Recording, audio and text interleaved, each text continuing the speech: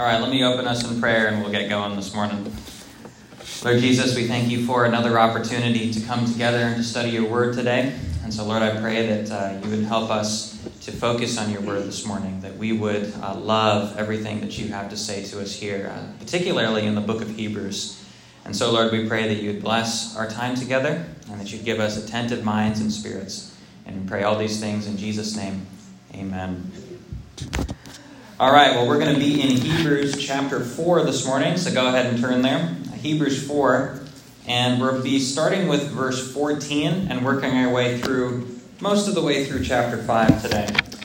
And just by way of review, if you guys remember, we've been talking about this over and over again. I've been rehearsing it as we've started every week, but I'll just bring it up again here. Can someone tell me what is the major or the chief theme of the book of Hebrews? What is the main point that our author wants to get across to everybody?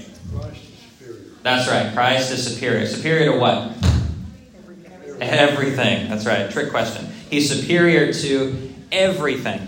And so what our author does is he goes through essentially throughout this book a list of things that Christ is superior to. All right. Christ is superior to the prophets. He's superior to the angels. And so in that way, our author is emphasizing the fact that Jesus is superior to all of the various messengers that God used to bring his message to the people in the Old Testament and in the New Testament too. Because the angels didn't just bring God's word to the prophets or to the Israelites, but the angels also brought the message of Christ to Mary, right? They declared Jesus' birth when Jesus was born and all of that. So Jesus here is superior to the prophets. He's superior to the angels. And then thirdly, Jesus, as we've talked about the last few weeks, is superior to the person of Moses. Jesus is superior to Moses, okay? And we talked about this the last couple of weeks, that what's happening throughout the book of Hebrews is that we have a kind of escalation of the argument, okay? Because our author's starting with angels and prophets. He's starting with the messengers of God and how Christ is superior to them. And then, as he climbs in his argument, he gets to the next major point, which is that Jesus is superior not just to God's messengers, but that Jesus is superior to the mediator of the Old Covenant, which is a significant climb there. From just going from messengers to now he's going to the mediator, Moses, who you could call maybe the chief figure of Old Testament history. Okay? So that is significant. And now, what we have going on today in our passage, which I'm going to read in just a second, is another escalation. We move from messengers to mediator to now the fact that Christ is superior to Aaron. And that is the major point that we're going to be on for a couple of weeks, because that theme is going to continue all the way throughout to the end of chapter 7, and even beyond that in some cases. But Jesus is superior to Aaron. That's the point. And when we say Aaron, we're not just talking about, the simple person of Aaron, but we're talking about the office of Aaron, which is the priesthood. So you could really say that the whole point for the next few weeks that we'll be looking at is that Jesus is superior to the Old Testament priesthood. And we're going to look at that very carefully here this morning. So let me read for you our text, which is from Hebrews chapter 4, beginning with verse 14, and we're going to go through chapter 5, verse 10. And so hear what the author has to say to us here this morning. So beginning with chapter 4, verse 14. Since then, we have a great high priest who has passed through the heavens, Jesus, the Son of God. Let us hold fast our confession, for we do not have a high priest who is unable to sympathize with our weaknesses, but one who in every respect has been tempted as we are, yet without sin. Let us then with confidence draw near to the throne of grace, that we may receive mercy and find grace to help in the time of need. For every high priest chosen from among men is appointed to act on behalf of men in relation to God, to offer gifts and sacrifices for sins. He can deal gently with the ignorant and wayward, since he himself is beset with weakness. Because of this, he is obligated to offer sacrifice for his own sins, just as he does for those of the people. And no one takes this honor for himself, but only when called by God, just as Aaron was. So also Christ did not exalt himself to be made a high priest, but was appointed by him who said to him, "You are my son. Today I have begotten you." As he says also in another place, "You are a priest forever, after the order of Melchizedek." In the days of his flesh, Jesus offered up prayers and supplications with loud cries and tears to him who was able to save him from death. And he was heard because of his reverence. Although he was a son, he learned obedience through what he suffered. And being made perfect, he became the source of eternal salvation to all who obey him, being designated by God a high priest after the order of Melchizedek. So again, as I was mentioning before, our author is now continuing his argument, and he's escalating the argument. He's now going to start to treat on the subject of Christ's superiority, not just how it relates to the way that God reveals himself through the prophets and the angels, and not just the way that God delivered the law through Moses, the mediator of the Old Covenant, but now we have Christ being described as superior to the very way that Israel received atonement in the Old Covenant. Now, we want to be a little bit careful with that, because the sacrifices of the Old Testament that were mediated through the priesthood were not, strictly speaking, full atonements like Jesus was. Right? The sacrifices of the bulls and goats couldn't take away sins permanently. Right? That they were weak in that regard. But for the Old Testament Israelite, this was how they approached God. They had to do so through the sacrifices that were mediated by the Old Testament priesthood. And so what the author of Hebrews is doing now is he's saying, look, the very ways that you Jews were attempting to secure atonement for yourselves through the Old Testament priesthood, that stuff, that's all fulfilled by Christ. Jesus is greater than all of that. And the first thing that he's going to do, our author, as he's going to explain this to us, is he's going to tell us a little bit about the priesthood itself. And so our text today breaks down into two major sections. The first section here in verses 1 through 5 are the qualifications for an Old Testament priest. All right, what does it take to be a high priest? What kind of things do you need to have in that priestly person in order for them to be designated as a high priest? Okay, that's the first thing, the qualifications. And then the second thing, in verses 6 all the way through verse 10, is how our author is going to show that Jesus fulfills those specific qualifications for high priest. And in fact, as he's going to hint here and as he's going to explain much more carefully elsewhere, Jesus actually fulfills the requirements for high priest far better than any of the Levites, right? Than any of the tribe that the priests came out of, or better than the sons of Aaron themselves. So, qualifications for a priest, and then how Christ fulfills the qualifications. That's how the text is moving here. All right, so qualifications for a priest. What does the author of Hebrews tell us about what is required to be a high priest? Now, there are 3 qualifications that he lists here for us. And the first one you can see in verse 1 here of chapter 5. Here's the first qualification. For every high priest chosen from among men is appointed to act on behalf of men in relation to God, to offer gifts and sacrifices for sins. All right, so that first qualification then is requiring that a priest needs to be chosen from men. That is, he needs to be a human being. The priest has to be a man. And why does he have to be a man? Well, he's got to be a man because he has to offer gifts and sacrifices for sins on behalf of men. So if you're going to have a priest, the priest has to be a human being because that human being is going to act as the mediator for men. Right? You can't have a non-human being mediating for human beings. That's just not going to work. You got to have a human being.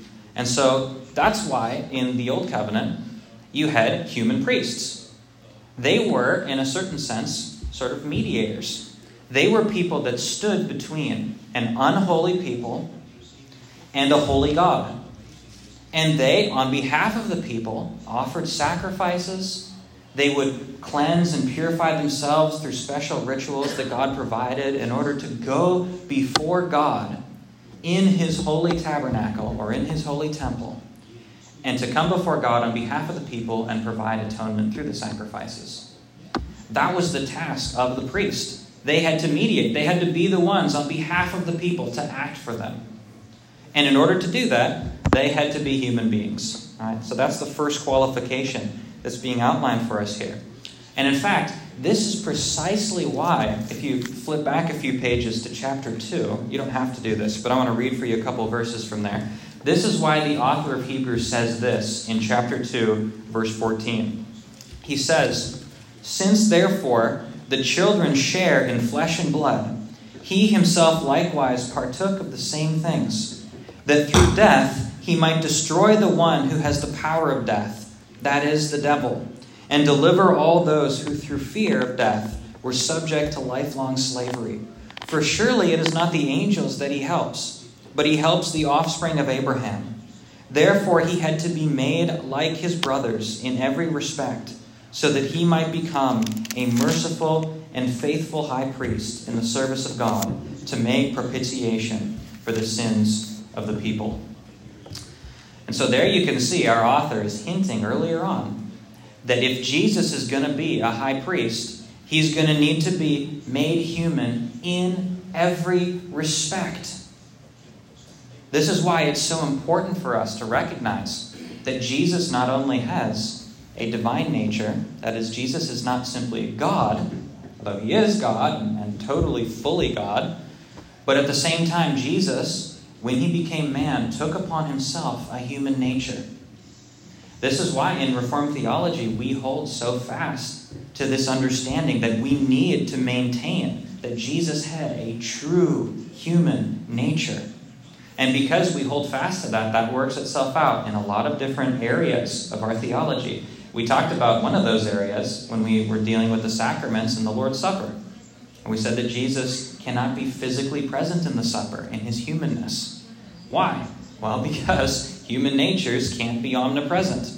That's not human. That is utterly repugnant to humanness. And so we really want to hold fast to the fact that Jesus is truly human in every respect.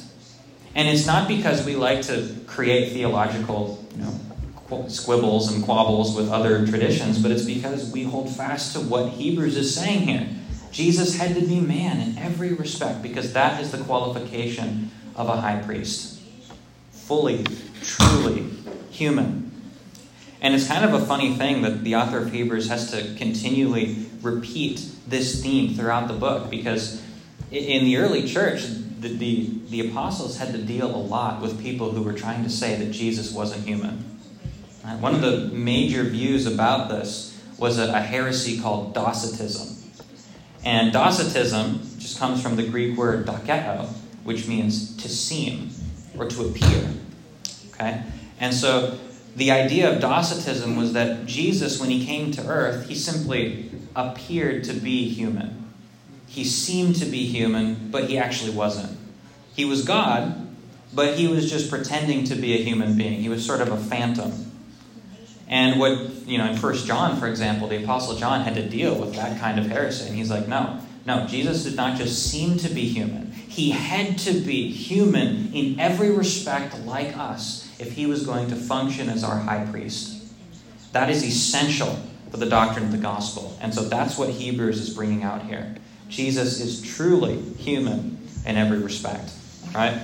All right, that's the first qualification then. First thing that a high priest needs to be is a human being so he can be a mediator. Second thing that a priest needs to be is he needs to suffer. And this is in verses 2 and 3. Here's what Hebrews says. He can deal gently with the ignorant and wayward, since he himself is beset with weakness. Because of this, he is obligated to offer sacrifice for his own sins, just as he does for those of the people. So a high priest not only needs to be a human mediator, But a high priest also needs to be weak. He needs to suffer. He needs to undergo the same things that the people whom he's mediating for are undergoing. And so when we talk about the high priest suffering, is that he needs to undergo all of the ailments of humanness. He needs to undergo all of the ailments of temptation from without. All right? That is what the high priest needs to do. And if you think about it, this is the same sort of thing that Jesus had to undergo. Jesus didn't just have to be man in some sort of abstract philosophical way. Jesus needed to be true man as a quality for his high priesthood because he needed to undergo all of the ailments of humanness. He needed to suffer throughout his life. And we talk about this in theology as Jesus, as he was humiliated, that is, as he was become man. It's not just that Jesus suffered on the cross, or that he suffered when he was whipped, or that he suffered through being a sacrifice. But Jesus himself suffered throughout his entire earthly life. And he underwent all of the ailments of humanness, hunger and thirst and sleep, and all of those sorts of things Jesus underwent. That was all part of his suffering as he was on this earth. Okay? So, that's the second qualification here. First one, a priest has to be a human mediator. Secondly, the priest has to suffer.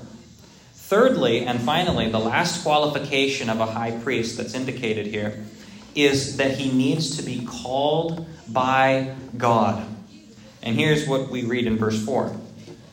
And no one takes this honor for himself, but only when called by God, just as Aaron was. So there's your third qualification.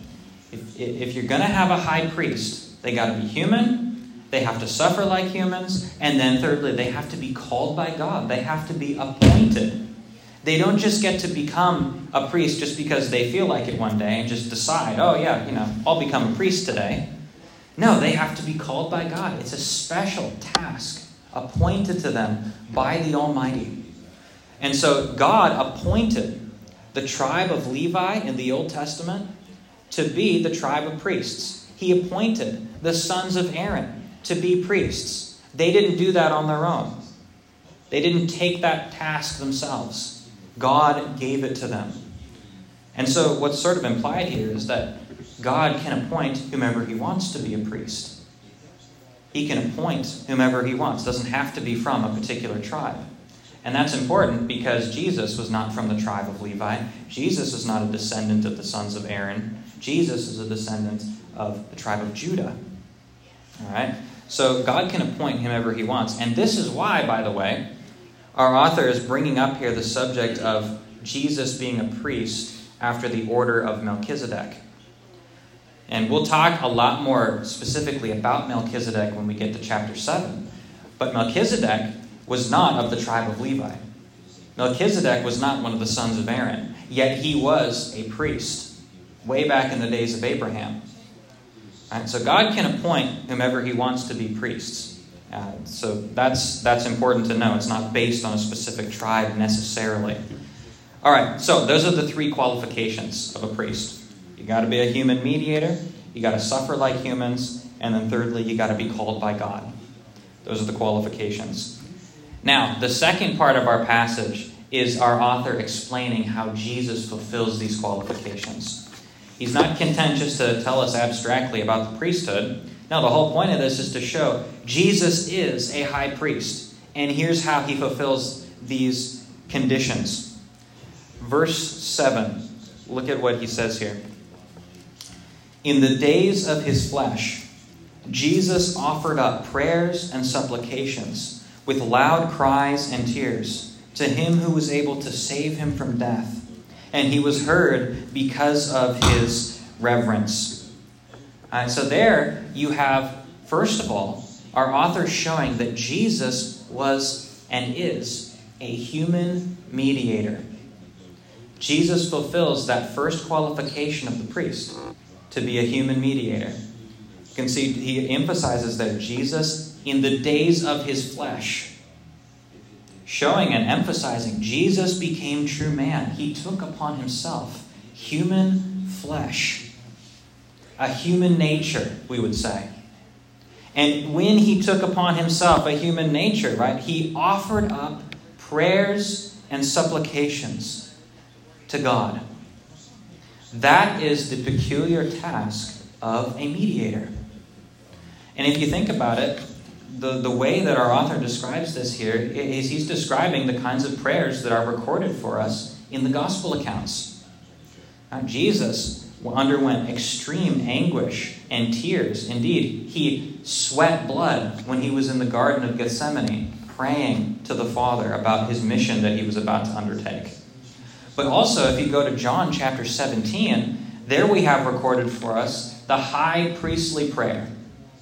And it's in that prayer where Jesus goes before the Father and he pours out his heart to him and he says, "Oh, Father, I do not pray for the world, but I pray for the ones whom you have given to me, the elect." Jesus there is functioning as a priestly mediator, coming before God on behalf of an unholy people. That's what our author's talking about here. Jesus is the human mediator. So he fulfills that first qualification of priesthood. Then you have the second one. Right? The second qualification is suffering. Well, lo and behold, the next one that our author treats is how Jesus suffered. Verse 8, although he was a son, he learned obedience through what he suffered. Jesus, in his earthly life, suffered. It's not just that he suffered on the cross. It's not just that he suffered when he was beaten and mocked and afflicted. But Jesus suffered throughout his whole earthly life. And you can just imagine this for a second. If the God of the universe, completely limitless, no boundaries, no weaknesses, no anything, if he took upon himself a human nature and became a human being like us and came down to this earth in space and time, I mean, you want to talk about suffering. That's some suffering right there. That is some significant change. He left his heavenly throne, in a certain sense, in his humanness, and he came to earth and he became like one of us and was born in a stable. That is the suffering of Christ. And he suffered throughout his whole life, and he learned obedience, we're told. There's a sense in which here Jesus, through his suffering on this earth, undergoing the ailments of humanity, undergoing temptation through sin, that Jesus himself proved his obedience. And in fact, Jesus proved his obedience when Israel failed in their obedience. And this is actually very explicit in the gospel accounts. You go and you compare what happened in Israel. Israel in the desert, they come out of the Exodus, right? What do? Well, they create a golden calf and they worship an idol. And the Israelites then shortly after that decide that it's a good idea to question whether God will provide food for them. And so they complain to God about food and they complain to him about water. And they manifest their unbelief and disobedience, as we saw a few weeks ago. And then not only that, but when they finally get to the land of Canaan, God says, "I will give you the nations as your inheritance." Well, then they don't trust him and they don't go in. They're scared of the giants in the land. And they fail because of disobedience, and they all die in the wilderness. That was Israel undergoing temptation. They failed miserably. They manifested their disobedience. But then Jesus comes along. And where Israel was tempted in the wilderness for 40 years, Jesus is led by the Spirit into the wilderness for 40 days. And what are the temptations that Satan brings to him, but the exact same temptations that Israel underwent in their wilderness temptation? Where Israel was tempted and they bowed down and they worshipped an idol, the golden calf, Jesus refused to bow down and to worship Satan. Where Israel questioned and disobeyed God and didn't think that he would provide food for them, Satan comes along and says, "Hey, Jesus, turn these stones into bread." And Jesus says, "No, God provides." He didn't question. When Israel failed to go and take the nations when God commanded them to do it, Satan tried to offer the nations to Jesus, and Jesus said, no, God has not given them to me yet. You see, Jesus overcame all of the temptations in the wilderness. And so he, in his suffering, showed, proved, learned his obedience before God. And this is what makes Jesus a better high priest than all of the rest of the priests of the Old Testament. Because the priests of the Old Testament not only had to come and offer sacrifices on behalf of the people, but the priests of the Old Testament, they themselves had sinned. And they had to undergo all kinds of special rituals and ceremonies just to make themselves clean enough to come into the presence of God and to offer sacrifices for the sins of the people. But Jesus never had to offer any sacrifices for himself. Jesus never had to go and had to undergo any kind of special rituals to make himself clean. Jesus himself was already that way. And so Jesus is the greater priest because he comes into the picture and he can offer a perfect, true, genuine sacrifice for all of God's people for all time.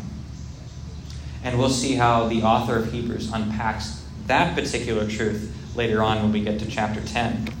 But for right now, just notice, Jesus fulfills here the second qualification of being a priest. He suffered. And then thirdly, the third qualification is that a priest needs to be appointed by God. And we see this here in verses 9 and 10, and we'll jump up to a couple other verses too. But starting with verse 9, and being made perfect, he became the source of eternal salvation to all who believe, being designated by God a high priest after the order of Melchizedek. And there he's just summarizing what it says up in verse 6 as he quotes Psalm 95, where God in that psalm says, you are a priest forever after the order of Melchizedek. Now, if Melchizedek himself we'll talk about in a little while, but the point here is that Jesus has been appointed by God to be a high priest. And one of the things that makes this so interesting is that if you were to go back and read Psalm 95, it's actually a very short psalm. It's only a few verses. But in Psalm 95, we have the very fact of God and Jesus being presented as rulers. Jesus there in Psalm 95 is presented as someone who wields a scepter, that he wears royal garments, that he judges the nations, that his right hand is in the place of power. And it's in that psalm that we have Jesus, as he's described in all of this kingly splendor, that all of a sudden there's this random, seemingly random verse inserted in there. Jesus is the king. He's sitting at the right hand of power. He wields a scepter. He'll judge the nations. Oh, and by the way, you are a priest forever after the order of Melchizedek. As we'll learn later on, Melchizedek was a priest and he was also a king. He was simultaneously both offices. And that is exactly who Jesus is. He is a priest king. He is greater than all of the Old Testament priests because it's not just that he goes in and offers the sacrifices as if he's got a limited religious function in the temple. But Jesus, as a priest, is simultaneously ruler of the whole universe. He rules and he atones. This is how Jesus can be greater than the Old Testament priesthood. They could atone, but they couldn't rule. Old Testament kings could rule, but they couldn't atone. Whereas Jesus can rule and atone. He can do all of it. And this is how he can be a priest forever after the order of Melchizedek. Melchizedek was a priest king. And he wasn't of the tribe of Levi. He wasn't of the tribe of Aaron. Yet his priesthood was superior to the priesthood of the Levites and the priesthood of Aaron. And we'll talk more specifically about all of that in the future. But just notice here, bringing this all home, here we have the author of Hebrews clearly proclaiming to us, we can't argue with this at all, that Jesus fulfills all three prime qualifications to be our high priest. And in response to this, in terms of applying this, what does this mean for his readers? We see that in verse 14 of chapter 4. The author of Hebrews actually has the application on the front end of this treatment. And here's what he says. Since then, we have a great high priest who has passed through the heavens, Jesus, the Son of God. Let us hold fast to our confession. For we do not have a high priest who is unable to sympathize with our weaknesses, but one who in every respect has been tempted as we are, yet without sin. Now here's the injunction. Here's what we need to do. Here's our response to this great truth. Let us then with confidence draw near to the throne of grace, that we may receive mercy and find grace to help in the time of need. Now you want to know, how does this apply to me? What does this mean for me that Jesus is the high priest? There it is right there. With Jesus as the high priest, with him as the human mediator who suffered as we have yet without sin, and who has been called by God to a priesthood forever, a kingly priesthood. The result of all of this is that you get to come boldly before the throne of grace as a believer in Christ. You get to come boldly to that throne of grace. And you know what? Not only do we get to do that in the last day, when we come before God at the final judgment and we go to be with him forever, we don't just get to approach the throne of grace then, but we get to approach the throne of grace spiritually now. And in fact, that's what we're going to do in just a few minutes when we enter into corporate worship. We get to boldly come before our God, come to his throne of grace, because Jesus has created that pathway as our high priest. And we're going to see in future weeks how this continues to unfold and impact what he's saying here, that we can approach the throne of grace through the work of Christ. He is our high priest, called by God, and he is superior to all other priests. Let's pray. Lord God, we thank you for another wonderful text from the book of Hebrews. And Lord, we pray that you would work this truth deeply within our hearts. And we pray, Lord, that you would use this now to prepare us to worship you in spirit and in truth this morning and to hear your word preached. And we pray all these things in the holy and precious name of Jesus. Amen.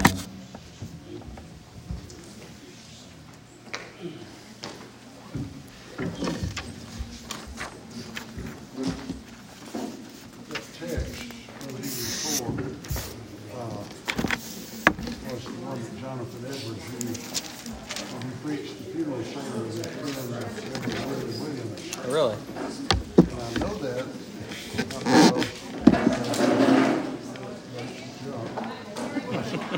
but my first funeral was here in Pearl when I was still a student. Okay. And I had no idea. And somehow I stumbled across that funeral William Williams. And sometimes Williams. And read the thing, and I'm sure I took a whole lot more of it than I should have without citing reference. But it's a great funeral text. And it's also a great text to use when you're in the room getting ready for the funeral with the family, and you all gathered there together and you pray. That one needs to be committed to doing. What verses specifically from chapter 4? For we do not have a great high priest Oh, yeah. But he has suffered as we did and everything. Yeah, right. Yeah. Yeah, so 14 through 16 then. Yeah, that's good. And so I remember he said, "Flee to him in our hour of need." And that's our greatest need. You can use it. That's right. Two other things. One is the implications of what you said this morning, one of them would be that there's no such thing as a legitimate priesthood today. Right. Yes, Jesus paid, and like us call themselves priests. Right. They call themselves a car, and they don't make one. The business is called what a priest does. Right. And the other thing is that other implication of this is that Jesus didn't die for everybody. Right. He died for his people. That's right. And those are some things you want That's right. to bring out. So now I think they're very personal and applicable as far as your hearers. Mm-hmm. No, that'd be good to bring out. You're right. Hey, Robert. Speaking of funny names you're never going to forget, in Yazoo City right now, I don't know if you know the name of the sheriff there. His last name is Sheriff. Yeah, Sheriff. Sheriff. Yeah. I just heard that the other day. I'm like, wow, that is hilarious. And it's on his car, Sheriff. Yeah.